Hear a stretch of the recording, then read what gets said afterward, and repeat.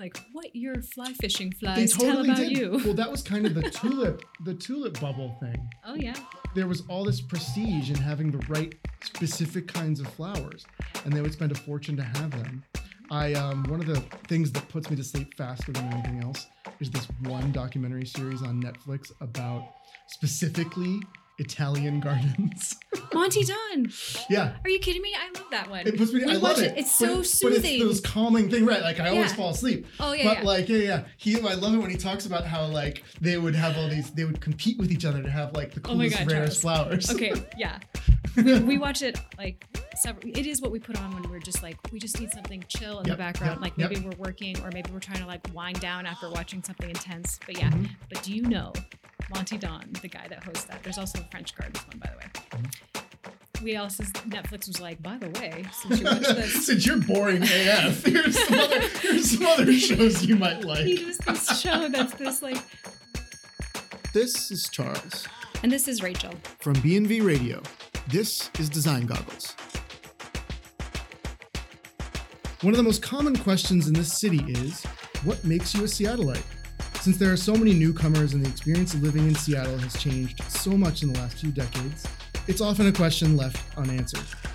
If there's one thing we can all agree on between newcomers and Seattle vets alike, it's that Seattle is beautiful. If you've been in Seattle for any amount of time, you already know that sentence doesn't really do the experience justice. Beyond taking in Mount Rainier on a clear day, the true beauty of the Seattle experience is difficult to describe.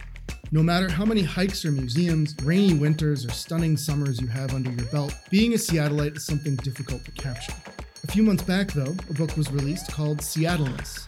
Between the covers are roughly 200 pages of detailed infographic design, somehow both quantifying the experience and describing its beauty in an abstract way that captures what being a Seattleite is in a way we've never seen before. We're excited to have with us Natalie Ross, one of the authors of Seattleness, to chat with us both about the book and how design brought it to life. Natalie, thank you for making time to sit and chat with us. You're welcome. So, are you a native Seattleite? No, I'm not. I'm actually from Iowa, and I'm going to be moving back to Iowa in 1 week. What? Yeah. Show's over, everybody. Bye. That's it. Well, okay, so let's unpack this. Yeah. How long have you been in Seattle? I've been here about 10 years. Okay. So, was it from Iowa you moved here to? No, it was a long journey through the Midwest. I'm from Iowa, but I've lived in Chicago, Twin Cities, back to Iowa, back to the Twin Cities, and then out here to Seattle. How does your experience in Seattle stand out as different than the other places you've lived? It's really different, actually. There's a sense here that you're on the edge of the country or in the frontier land. A more Wild West mentality in some ways, mixed with that Scandinavian passive-aggressive silence.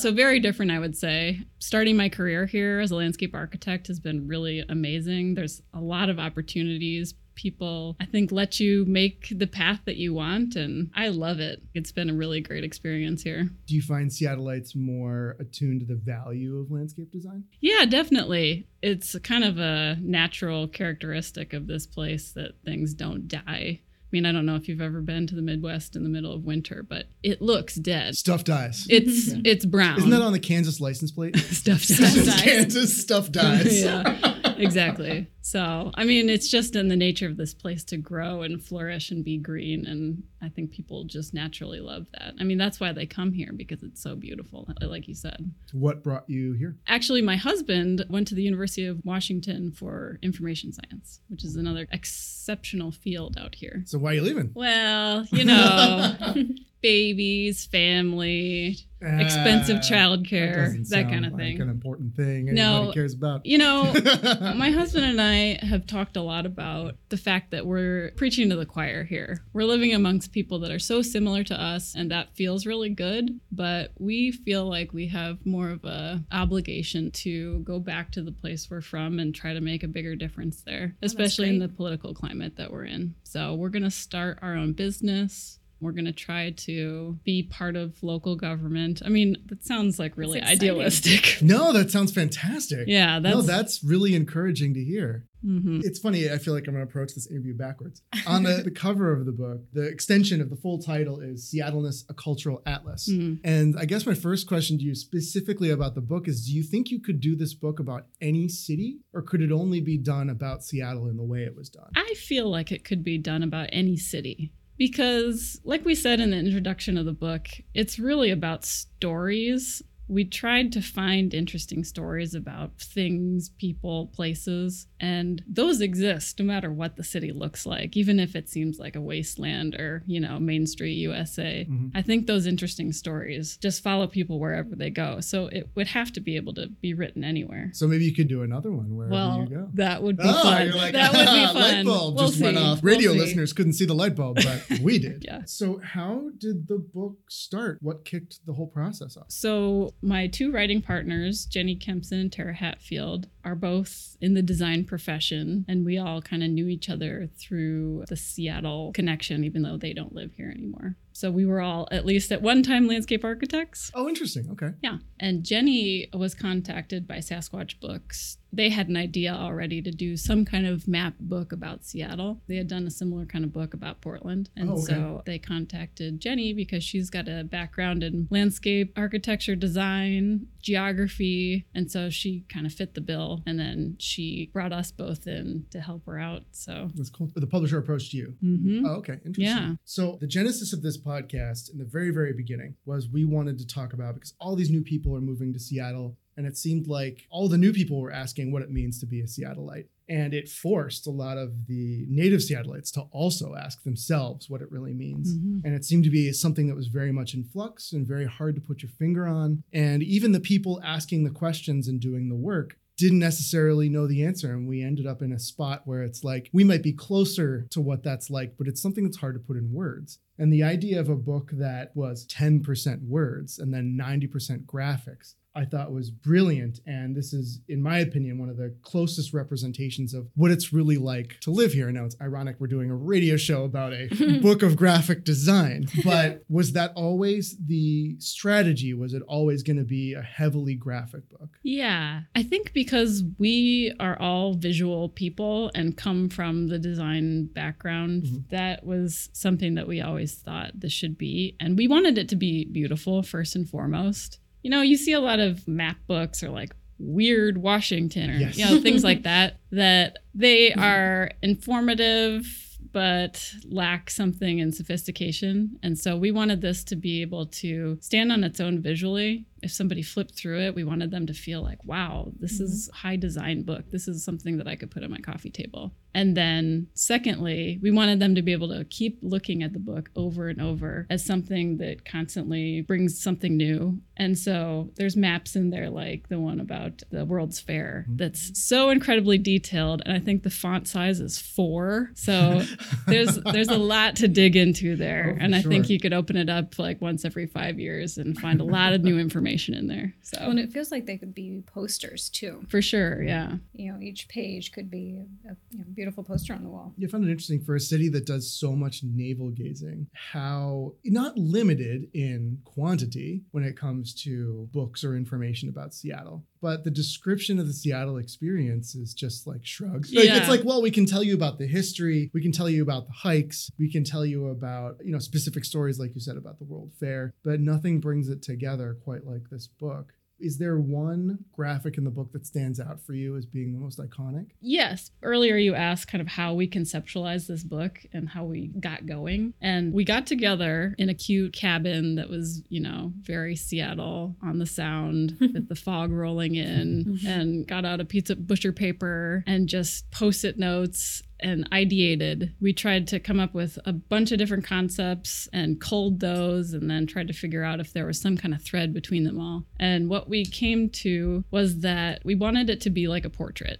because it's sort of understood that a portrait is just a snapshot in time. It's not something that is the end all be all of a person. And we wanted this book to be like that for a city, because of course, once you put a number down or statistic down, it's going to be totally different the next year. And And so with that kind of idea, I guess the book didn't feel like it was so hard and fast. It could be a little bit more free flowing and maybe more conceptual almost than just maps and graphics. And so the graphic that I think really represents that isn't even an infographic or a map. It's a young Chinook woman wearing abalone shell disc earrings and anchoring a portrait of place while the North Cascades Range and Yamasaki's iconic arches stretch upward in the ever-present northwest veil of cloud, mist, and distant calls of seabirds.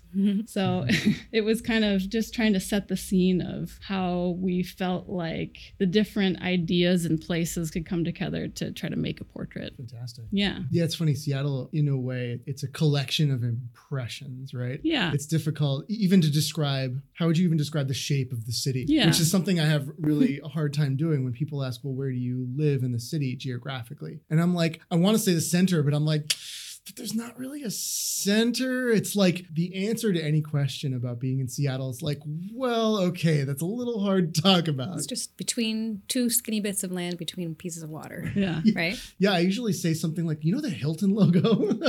It's like, it's this weird, like... I feel like I always describe it based on what water you're near. Yeah. Right. That's a good way to think of it. But I want to say my first year and a half, I never knew what body of water I was close to. Like, I didn't know, even when I was crossing a bridge, what direction I was going in. Well, that's on you, Charles. It's totally true. But in a way, even that experience, like there's a disorienting coming from elsewhere. Did you experience that too? When I moved here, I was constantly disoriented in what turned out to be a very pleasant way. Every city I'd lived in before I moved here, I knew exactly where I was all the time based on where the water was. Mm-hmm. Or if it was a grid and there was no water, I knew I was going north or south. Mm-hmm. And here, both of those things are kind of like fluid. When you first moved here, did you have experiences like that? Yeah. Well, I was a geographic analyst when I lived in Chicago, and I drove around one of those like Google cars. Oh, cool. Not Google, but something right. like that. Mm-hmm. And so I navigated Chicago extensively, and that was sort of the city that set itself in my mind. And so Lake Michigan is east. And that's a really big navigational feature. So when we moved here, the water to me was the sound. And so I kept getting flip-flopped because it was on the west. And so I always thought I was going north when I was going south. Everything was opposite. If you're in Magnolia, it's south. Exactly. And if you're in West Seattle, wait, it's it's east now. Yeah. So that's the thing. I was turned around for years. Yeah. Same with mountains too. Right? Right. I mean, so you have to know which body of water and which part of it If they're and out. which mountain range and if the mountain's out or not. Mm-hmm. I still get that confused once in a while. Somebody visiting will be like, oh, which mountains are those? And I'll just be like, the Olympics? Well, every time I'm driving around this city, I always think of that Jimi Hendrix song, Crosstown Traffic, because it's like, if you can't figure out any of the geographic features, you can always know that when you're going east or west, you're going to be sitting in traffic. Was there a culling of graphics you wanted to do but couldn't? Or did you find yourself needing to add more? Yeah, we had so many maps that we wanted to do. We tried to avoid repeating things that had already been done. So there was an indigenous language map that we thought was really, really cool that a group of people had done from the University of Washington and wanted to kind of adapt that, but they had just done such a great job that it felt like, oh, let's not reinvent the wheel. Some other more experimental ones we thought about were doing a smell map, which would have been cool. Whoa, that's but, cool. You know, we had a limited amount of time, and inventing methodologies really wasn't part of the, No, but that's such a great idea. Yeah. Save it for like a scratch and sniff poster in the future. Well, that's the first thing I thought of. Re-release. Really, I was like, a scratch and sniff poster. Yeah. People think I'm joking when I tell them that, because I'm from the East Coast. When I tell them, oh yeah, I get off the plane and literally you smell like pine and like lilacs, and you just smell like the world, and it's all natural. And when I go to the East Coast, I can literally smell and taste the pollution, and nobody else believes me. Yeah. That's such an important part of being here. Yeah. Oh man. Interesting. Well, it can still be done. You'll just have to do a book that's just a bunch of vials. Yeah. That's a good Seattle idea. is too. I know.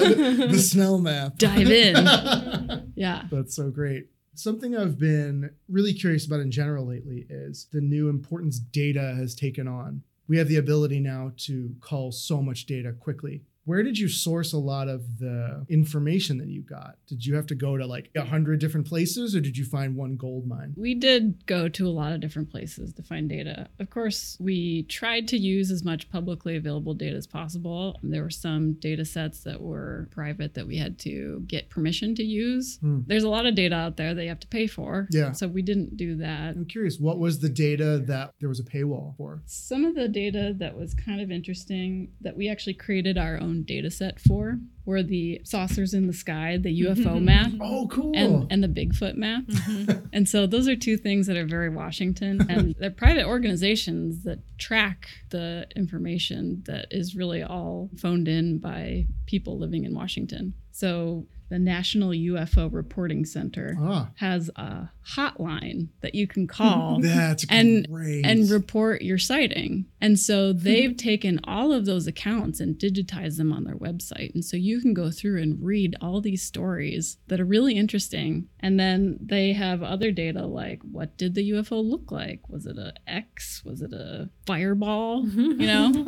And so that was a data set that was just text. And I went through and basically put it into Excel and made it into a graphical. That's fantastic. Yeah. So after creating that, are you convinced that we've been visited by UFOs? Well, the UFO. I feel like you're almost an expert at this point. The UFO sightings weren't as convincing as the Bigfoot sightings. I'll just say that. Interesting. Yeah, I spent a lot of time reading Bigfoot sighting reports, and I was convinced. I mean, people are not joking when they talk about the things that they experience out in the woods. It's pretty incredible. And just so detailed that you can't really believe that someone would make it up. In some ways, the UFOs weren't possibly chemically assisted. No. Oh, interesting. No, I mean, I would suggest just going to the website and reading some of these accounts. I was thinking it would be one that's good for the scratch and sniff version too. Isn't there a whole section on the Bigfoot smells? Yeah. Really? Yeah, it's one of the graphics that is in there, and I was just like, oh man, I grew up hearing about Bigfoot stories. Yeah. But I missed about the smell. Well, there was that thing about, was it the Indian Army recently? Found a bunch of... Oh yeah, that was on the news. Supposedly they Yeti supposedly reported tracks, and they made casts of them and everything. Yeah. That was just a couple weeks ago. Yeah. Where they're claiming they're Yeti tracks. Or the Indian Army is just super bored. They're bored. And they're just like, what if we made Yeti tracks, guys? Yeah, well, that's what everybody thinks about is the tracks, but it's actually the sounds of Bigfoot that people report the most often. And there's a little diagram that we made in here about the words that people use the most to describe Bigfoot. And the sounds are high-pitched screams, loud knocking, deep moans, guttural growls. Wow. Yeah. This is all stuff that you would not forget. Yeah, if you true. were in the middle of the also woods. a walk through Pioneer Square. Yeah. So... That's really funny. I got way too into that one. So after having completed this, which I can't imagine, do you see and experience the city differently? I think so, yeah. You know, having a little bit more history about the different places make them seem much more rich. I definitely notice certain buildings more. Like what? Well, sorry to keep referencing this No, book. please reference the book. And that's okay. I mean, that's just one more reason for, if you're listening, go out and pick yourself up a copy of Seattleists. Go to Elliott Bay and pick yourself up a copy if you're in Seattle. And if you're not, Amazon's got it too. Thanks for that plug. Of course. Our vast sea of listeners, Yes. I'm sure, will snap into action. So we have a map called Raising Seattle, and it's all about the building boom in Seattle. And so one of the graphics we made is a 3D model of downtown that color coordinates the era that all the buildings were built in. And so you can see at a glance how old and kind of what era things were built. And up at the top, there's some different tidbits of information about the different buildings. And I love this one, and I always think about it when I go downtown. Victor Steinbruck said of the Columbia Tower that it's probably the most obscene erection of ego edifice on the Pacific coast. Said by a true Seattleite. Yeah. And I love that. That's fantastic. And I think it's those little things, it's like these crazy characters that we learned about in Seattle that just give every little place and everything one more dimension. So that's really what I took out of it. This is something that I'm personally fascinated with. We're living in this age that we have access to all of this. Like even 10, 15 years ago, I wonder if you'd still be able to get access to all of this data. It's just so easy to get now. And we were just talking about this before the show. 10 or 20 years from now, I wonder if they're going to look back at the age we're in now almost as if it's cute. Like, oh, they were just discovering all this data and like they haven't started to use it these ways. What do you think the effects are going to be far and wide of people doing projects like these? Yeah, I mean, when you say data, I guess that could mean a lot of different things because I'm thinking about the different data that we have in here. Like some of it is numbers, some of it is statistics that you can track over time. Some of it really is just stories about people and quotes. And maybe that all existed at one time, just in a different form. Like we'd have to go to the library and search through books, and we'd have to basically find somebody who was an expert in finding things to get all that stuff. Right. And now me as a novice can just go on the internet and access all those things. And so I think that's the big difference. I mean, it's so hard to tell what the future holds, but in some ways, I think it's a little bit sad that that gatekeeper is gone, you know? Interesting. Because I'm a huge proponent of using experts. I think that people spend their lives getting to know a subject. And even if you think you can do it yourself, you'll learn a lot when you engage an expert.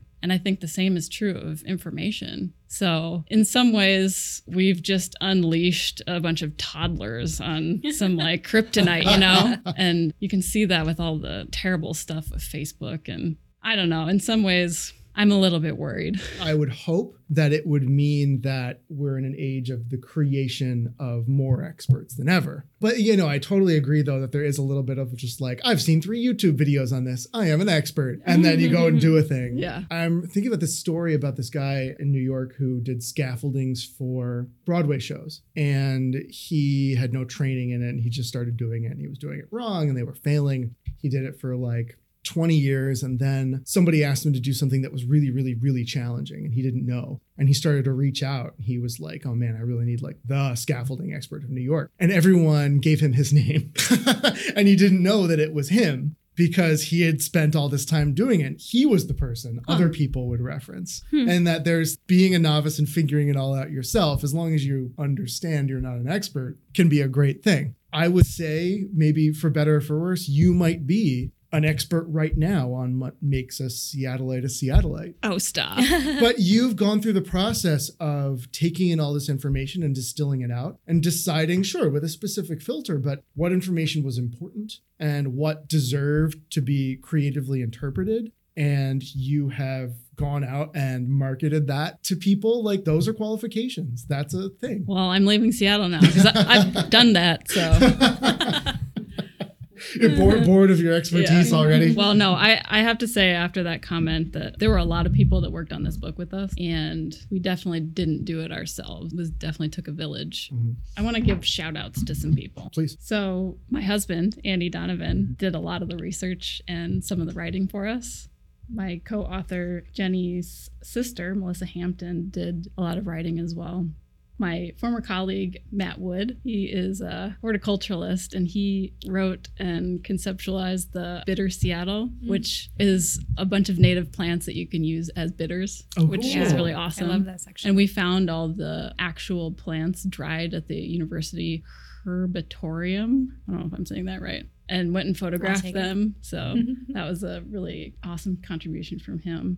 Donnie Donahue did a bunch of awesome illustrations for us that I think are really hilarious and unique. And Chris Adams did the Grey Anatomy graphic, or he did the coding for that one.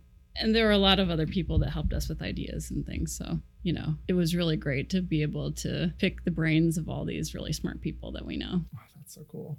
Was there something you encountered that really surprised you about the city or about the investigation? That was a question that I answered a lot.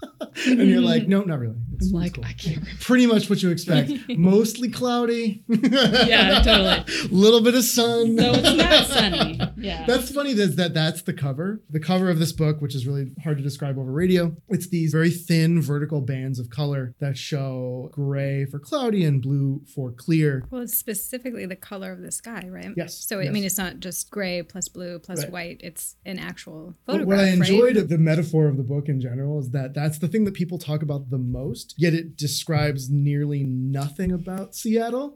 Like absolutely nothing. Yeah. But would you say that the cover of this book is more blue or more gray? I would say it's more blue. Yeah. But that's because I'm an optimist. And I've only lived here for 3 years. I think if I lived here for 15 years and or was a pessimist, I'd be like, it's all gray. Mm-hmm. Even those blues aren't really, what would you say looking at it? Well, it depends on who I'm speaking to, right? Because I mean, the classic Seattleite thing to say would be like, oh yeah, it's definitely gray, just so that not too many people move here. Right. The whole thing about like, oh yeah, it's terrible. It's all a lie. Yeah, it's definitely really gloomy all the time. Yeah. Well, that's the amazing thing about data is that when you look at the data, it's mostly gray. But when you look at the graphic, it's the blue that stands out. Yes. And that's the same with memory. You're totally There you right. I had done this to settle an argument a year or two ago. I looked up rainfall in the U.S. and darkness in the U.S. And we're like top half of darkest, rainiest cities, but not even close to the top. It's perception. It's all perception. It's this total encompassing experience. It's the experience of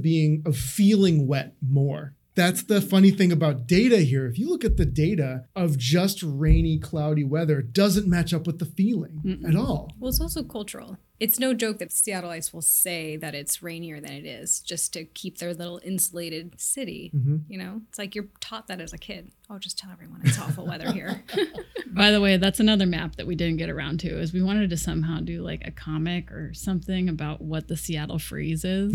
And that's something I've had a hard time describing. Yeah. People don't really understand because in fact, I was just in Chicago visiting my dad and they asked me something about like, is the Seattle freeze, is that a real thing? And it seems like it's the same answer to everything people ask about Seattle. It's like, yes and no. It's like, I guess it depends how you look at it, right? It's like, sure, it is a little bit, but it's really just the different culture. It's a socialization in a different way. It's really not antisocial. It's just different socially. People want to make everything binary, right? Maybe that's one of the best parts of the book is that it shows how not binary it is living here. It isn't just, it's this and not that. It's like, well, let's talk about this for a second. And I love that. I love that it's just like Seattle's a complicated thing. Let's talk about how complicated it is. Yeah. I always think of in the Czech Republic, they tell you when you go there that don't be offended if people aren't friendly to you in stores or on the street, because it's the kind of place where you only show your emotion once you go inside someone's house. And that's when all the warmth comes out. And I kind of feel like that is the case in Seattle where, you're walking down the street and people aren't just waving to you and stopping you to talk about how cute your dog is. But once you get to know people, they are very warm and I think people have very tight-knit relationships here. Would you agree, Rachel? Since you're there, you're an actual raised Seattleite in the room. Yeah, I mean, I guess. I didn't even know that the Seattle freeze was a thing until I was an adult. Like I was probably committing it, but I didn't know I was doing it. You know, like I needed outsiders to tell me that it was happening. I've been meaning to mention the list of freeze infractions I've been collecting on you. You have the data. I do. I have this infographic I created. Well, in Iowa, for example, when you drive down the street, every single car will wave to the other car. Not to say, oh, thanks for moving over for me, but just hello. It's the human. I see you. Yeah.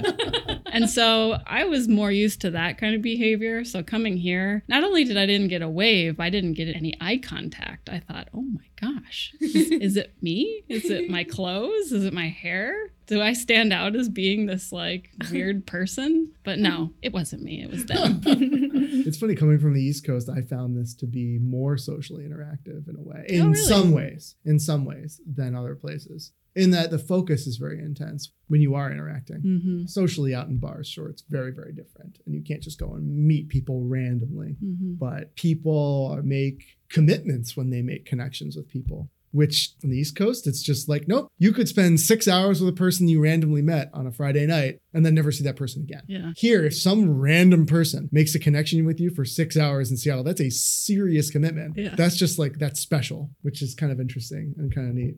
From here on, we talked a little bit in the beginning about you could do another one of these. Would you do another one? Are you planning on doing another one? Well, it's a really great way to get to know a city. I mean, in some ways, I wish that I had done this book when I first moved here. But, from now on, I feel like I want to do this everywhere I move.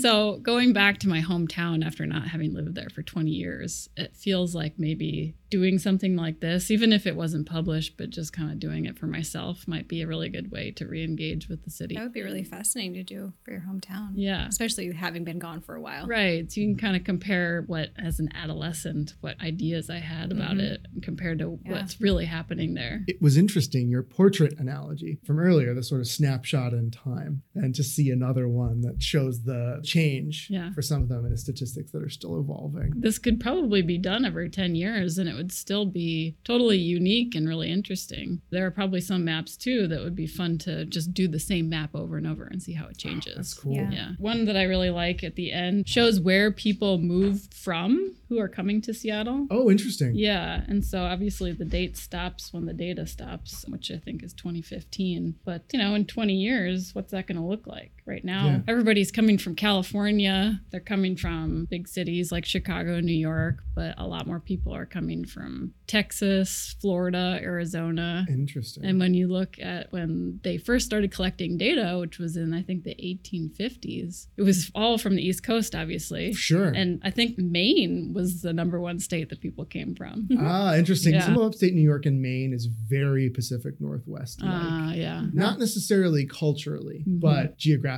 and weather-wise, it's pretty much the same. The Adirondacks aren't as dramatic as the Cascades, but the scale is similar and it's similarly inhospitable outside of cities. And that's interesting. Yeah. It's really interesting. So, I mean, stuff like that is always fun to see how things change. And there's a lot of little things in the book like that. What did you learn for yourself? How do you feel different after doing it? Or just, I'm saying it's cool. Yeah, pretty You much can't like, change me. I'm tired. That was a lot of work. Yeah, I definitely felt that way. Was this the first book you've ever worked on? It is. And I think that was really one of the biggest changes is I've always wanted to do something that felt like a big accomplishment that was very tangible. And a book is totally that. It's something that you can show your mom and say, look, Mom, I really did something.